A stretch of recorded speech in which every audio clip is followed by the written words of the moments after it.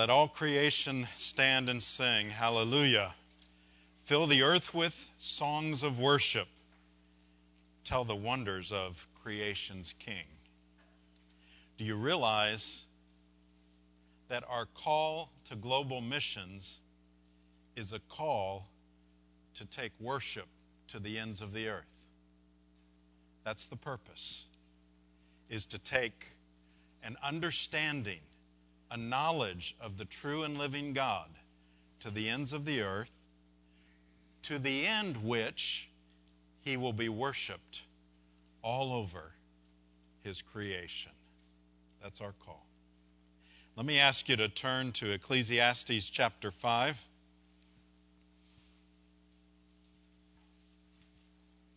Passage about worship in God's providence. Not because I could plan so well, but here at the end of our week of worship and arts camp, and as we send off these teams to other parts of the world, and one team specifically with a worship and arts camp, it's appropriate for us to see this passage before us, which is indeed right smack in the middle of Ecclesiastes, but it's about worship, almost out of character for the book itself. Billy's mother stood at the door of his room, said, "Billy, it's time to get up for Sunday school and church and get ready." He pulled the covers back over his head. Does this sound familiar to any of you mothers? Thinking that maybe his mother would go away and leave him alone. She came back in, of course. Time to get ready for church. I don't want to go to church today.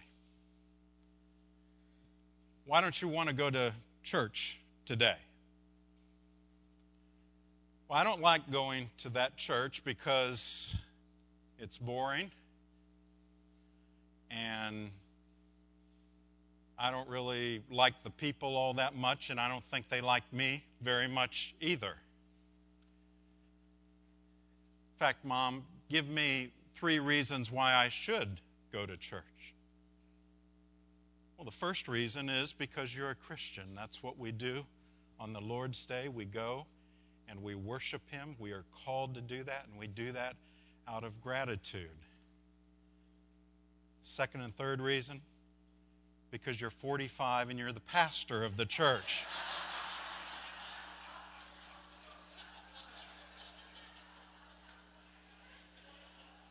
Now, folks, that's a bad attitude about worship.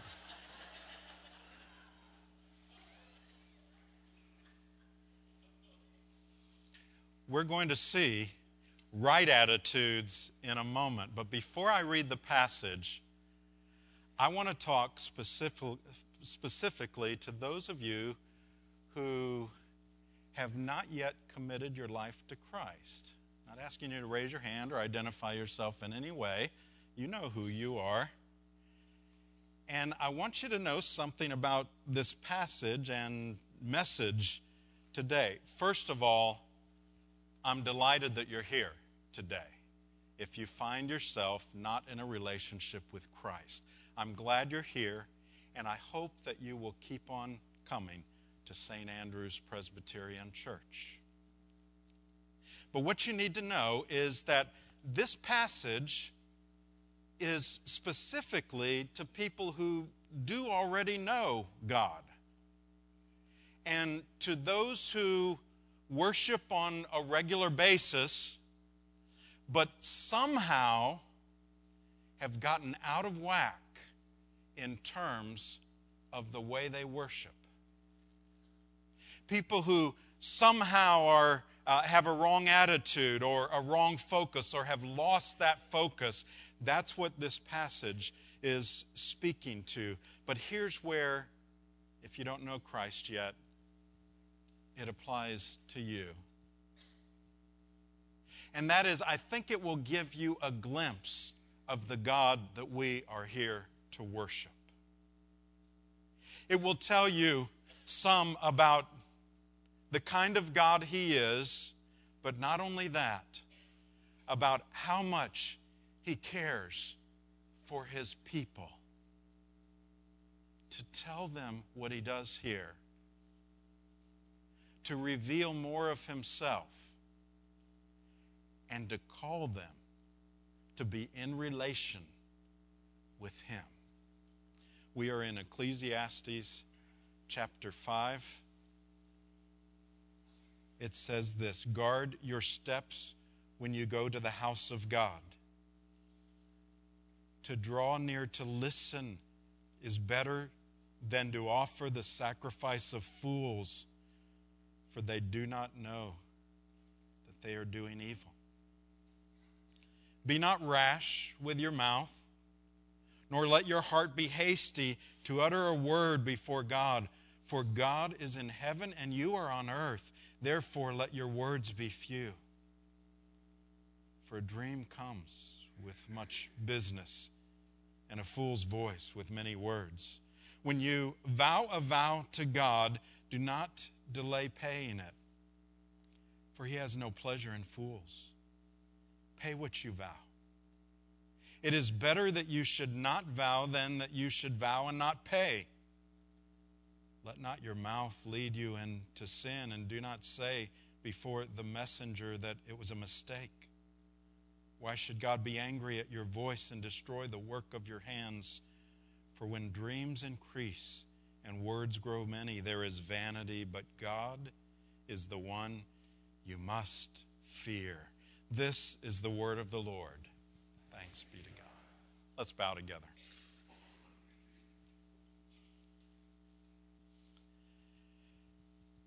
Oh Lord, we do ask you in these moments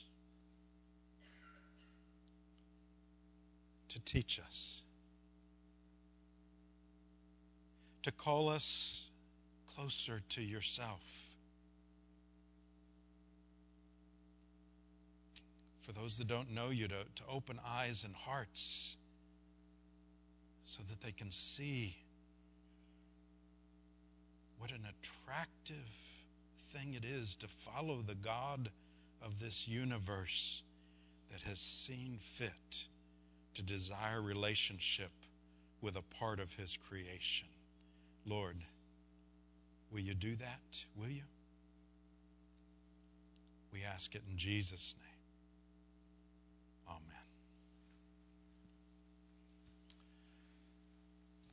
Well, there's really no way to read this text without seeing immediately what God's view of worship is, and that is that worship must be taken seriously.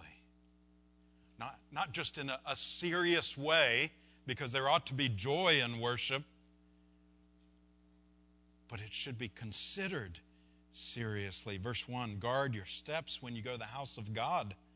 To draw near, to listen is better than to offer the sacrifice of fools, for they do not know that they are doing evil. You are going to the house of God, is what he says. In that day, it was the temple. He's saying, guard your steps. Be careful, maybe even watch out what you're doing when you go there. It is that serious. Enter with care. Now, there's a right way and a wrong way to enter into worship. The right way to approach God and worship, to come to Him, according to this, is with your ears open, and less so with your mouth open. Listening. Now, in what way? Well, there's an assumption with that. The assumption is that when you go to worship, there is something to listen to. And what we come and we listen to is the very Word of God. And so, It says, come with your ears open to that. What's said from this pulpit only has authority insofar as it is consistent with the Word of God. It's only true insofar as it reflects what the Word of God says. And that's what you should hold me or anyone else who's ever in this pulpit to. That's the standard. It is the Word of God. So the question, am I ready to listen to the Word of God when I come? The other aspect of a wrong way of approaching is just going through the motions. Sacrifice was required in that day. Now, that was before Christ. And so when he talks about sacrifice, the emphasis was that you do it the way he says to do it. It's to be the way he prescribes it. And yet there were people who had this which they were to do, sacrifice, and they were doing it in a wrong way. By the way, that was before Christ came and gave the ultimate sacrifice on the cross. That's why in our worship we don't ever sacrifice animals. That's why in our worship we have an empty cross behind me. Not with Christ or an image of Christ hanging on the cross. Because what he did when he came was a once-for-all sacrifice that fulfilled any further need for sacrifice. But the illustration was that in that day there were those who would bring animals that they were to bring, but they would maybe bring a deformed animal. Because what good was it to them? Or bring the leftovers. And that indicated to God how they saw worship and how they looked at their God. If they would bring the deformed animal or one that was not worthy even of their use, it showed their view of God. Likewise with us. When we bring ourselves, it shows our view of God. Now, how serious of a thing was this?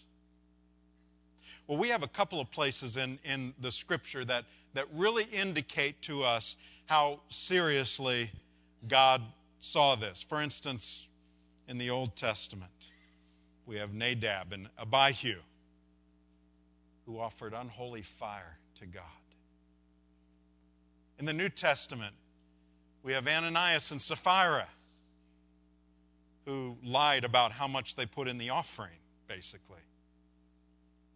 And in each case, they were struck dead. Now, not everybody that ever did wrong things in worship was struck dead. Both of these were at the beginning of forms of worship being instituted. You have the Old Testament aspect where the tabernacle, it was at the front end of worship in the tabernacle, and then the New Testament at the beginning of New Testament form of worship.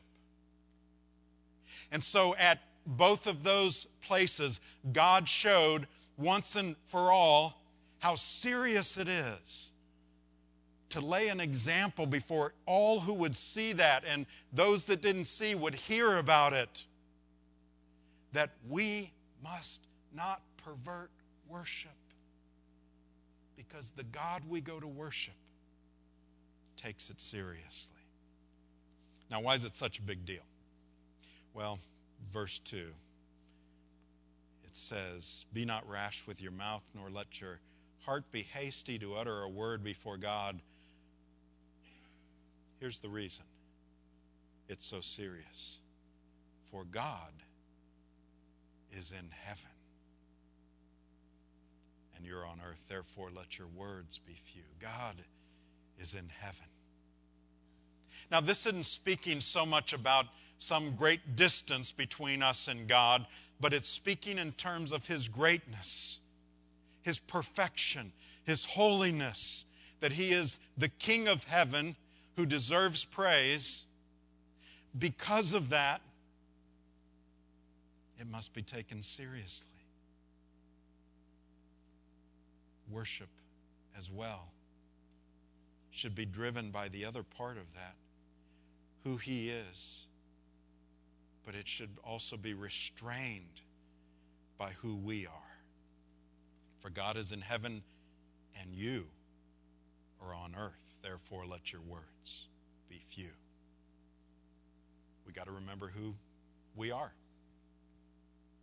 And that starts with remembering who God is. We see His holiness. Anytime we come in to worship, we should be lifted up to recognize His holiness. We should not see Him as, our little buddy, as our butler or our maid, somebody that's at our beck and call. But this is a holy God that we have no right to stand before except through Jesus Christ. And it reminds us who we are because we see His perfection and we see that as the standard, and then we see our own imperfection. God is not our peer. Now, when it comes to worship, that should be reflected in our worship. We have in our theology that comes out of the Reformation. We believe it's rooted in the Scripture, and then in the Reformation it was developed what we call the regulative principle of worship.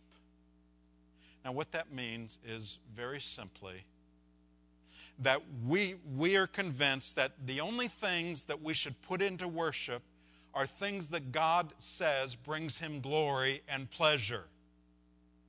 And so we shouldn't be making up all kinds of things and say that's worship of God. We should instead have our ears wide open, not presume on Him, but to hear what He says brings Him glory, and then to include that in the context of our worship. And so, here at St. Andrew's, when we do things in worship, that is our standard. We ask ourselves, does this fit with the regulative principle? And not just because there's a thing called a regulative principle, but because it is the Scripture where we derive what He has prescribed for worship. That's also a remembrance that He is in heaven and we are on earth. And therefore, He's the one that needs to tell us how to worship. Now, he goes on in verse 3. And he gives us kind of a warning. The preoccupation with things under the sun is going to distract us from the God who is. For a dream, verse 3, comes with much business. I think you could almost say busyness. And a fool's voice with many words. Here it talks about dream. It's the idea of a daydream. Have you ever caught yourself in worship in a daydream? Excuse me, I said, have you ever caught yourself in worship? Isn't that the way it is? All of a sudden you go, whoa, and something catches your attention. Now, the only reason I can describe that, you know why. Because it happens to me as well. It's hard, it's difficult to focus, and yet it is essential. Have you ever been talking with somebody, you know this kind of a person where you're talking with them and you're a decent space from them, but it's obviously the two of you are talking to one another, but all the while you're talking to them, they're looking over your shoulder and looking at other people. The kind of person that I'm talking about. You could probably put a name on it right now because we all have known people like that. Well, in a sense, that's what it's like. It would be in worship, it would be like you're relating to God, you're hearing from Him, talking with Him, praising Him, and then when you start daydreaming, it's like getting up and turning your back and walking away, or kind of like looking over the shoulder at something more interesting at that moment. Now that's the challenge, and I know it's hard. But there is absolutely a rudeness there. It's wrong and serious. It's serious because of who we're worshiping. Any number of things can distract you. Thinking about the ball game yesterday or the one later today. Thinking my pot roast is burning. Solomon would say, let it burn. What you're doing here is the most important thing you can be doing, because in worship, you're relating to the God of the universe. There's nothing going on in your life that is more important than worship. Be still and know that I am God. I will be exalted among the nations. I'll be exalted in the earth. That word there, be still, is cease. Stop striving for this time. What about the preoccupation? Well, it's always going to be preoccupation with things under the sun. As we've gone through the book of Ecclesiastes, we've made the distinction of living under the sun. In other words, living on this earth. And that's what he deals with throughout this book. And those are the things that would preoccupy us, that would tear us away from God. Now, I'm not saying that in some way we can absolutely suppress that. But here's what we need to know.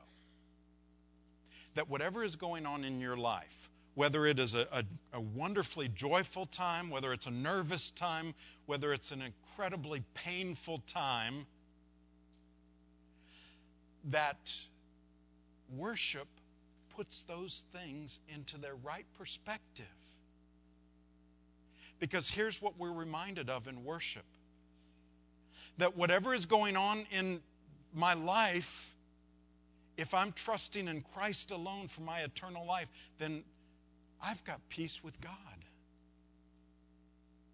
And though there are difficulties in living under the sun, and yes, we will have to face them, we've got to be reminded that ultimately I'm at peace with the Creator of the universe. Now the teacher moves on to what seems like a new subject, but it's rightly in the context of worship. Here he begins to talk about vows and how serious that is. I put in your outline, a vow to God is as serious of a commitment as one can make under the sun. Verse 4, when you vow a vow to God, do not delay paying it, for he has no pleasure in fools. Pay what you vow. It's better that you should not vow than that you should vow and not pay, and so on. He goes on and on with this. Now, why is that the case? What kind of vows do we deal with? Well, in the context of our church, you would have vows of baptism, marriage, membership vows. That third one, that's why we take it seriously about members coming to church. When you joined St. Andrews, you took a vow. Now, this vow wasn't just in front of some other imperfect people. That was part of it, who witnessed it. But the vow was before God. And you said that you would promise to support the church in its worship and work. It's a serious commitment. It's something that evidently, according to God's Word, that He takes seriously. During my ministry, I have had periodically people down through the years, people who were sometimes a part of the church, sometimes not, but they would come into my office and they'd say, "We want to get our baby baptized." And some of them, those people were people that, either I'd never seen or they didn't attend church. Here is, by the way, you might as well know it. I mean, so if this ever happens with you, here's how I would typically handle that. If they weren't attending church, they said, "We want to get our baby baptized."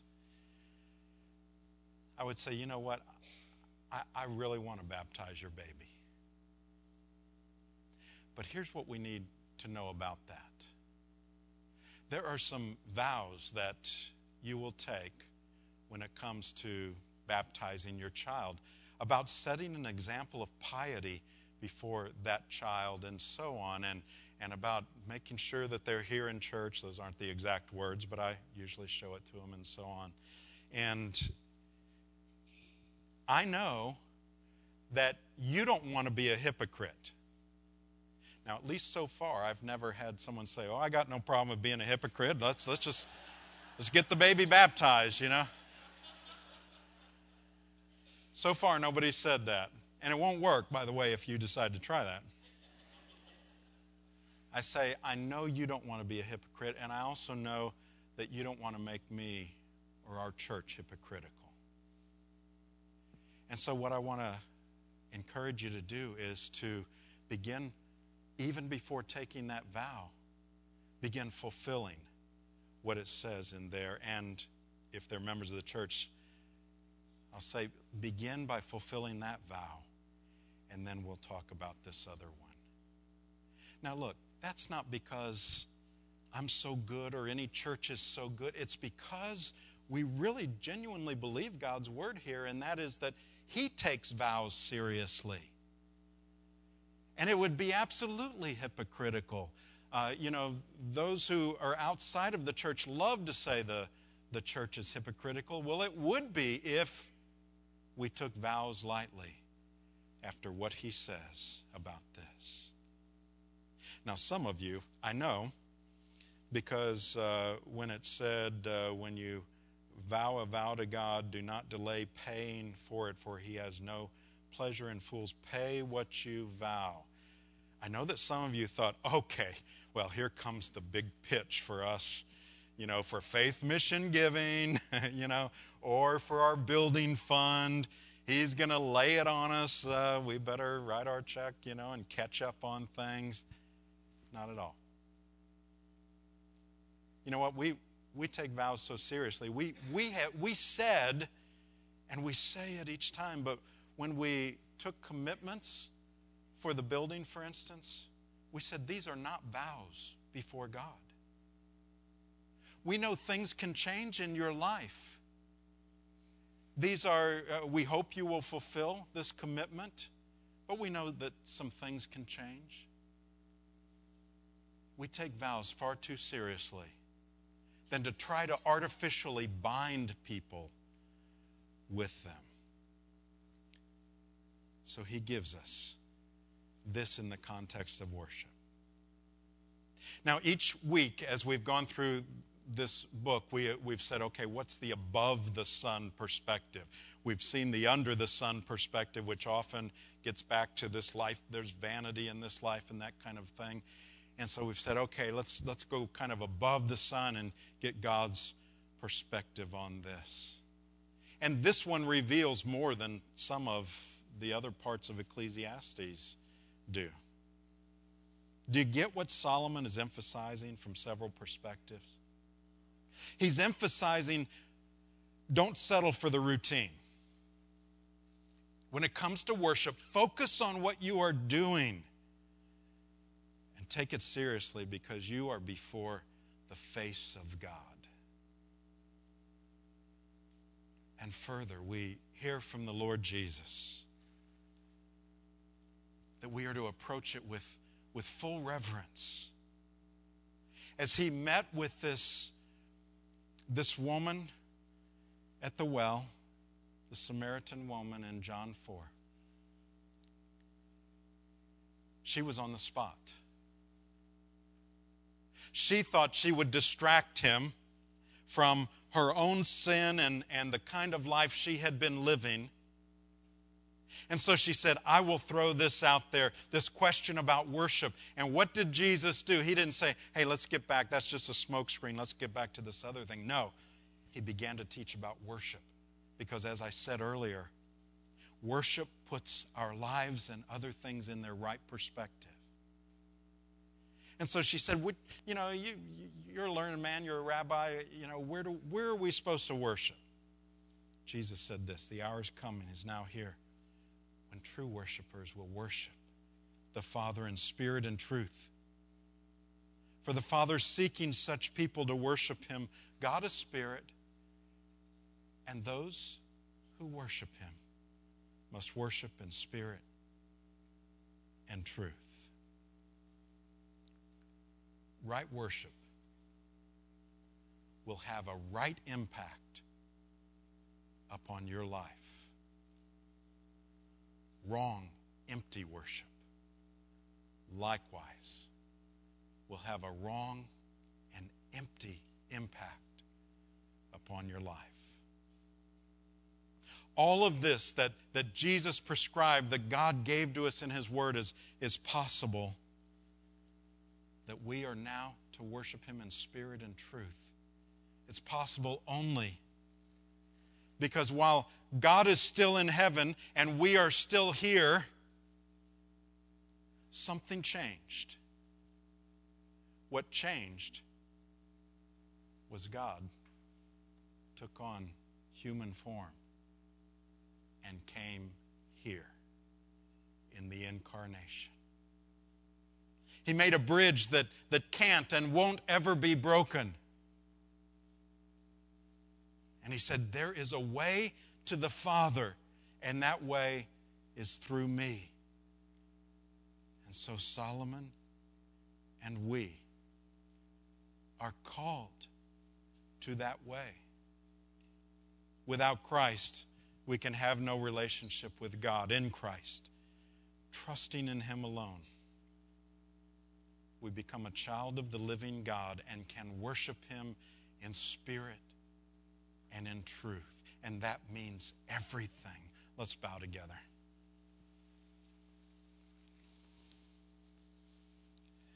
Lord, will you help us even as we approach worship next week, to pray about it beforehand, throughout the week, to reflect on what we've talked about this week, but to enter into worship with all due seriousness and joy. Seriousness out of a reverence for the holy God, for the Lord Jesus Christ, for His precious Spirit. Joy because there is a way to you, and that is through Jesus Christ. Will you give us that recognition and enhance our worship? We ask in Jesus' name. Amen.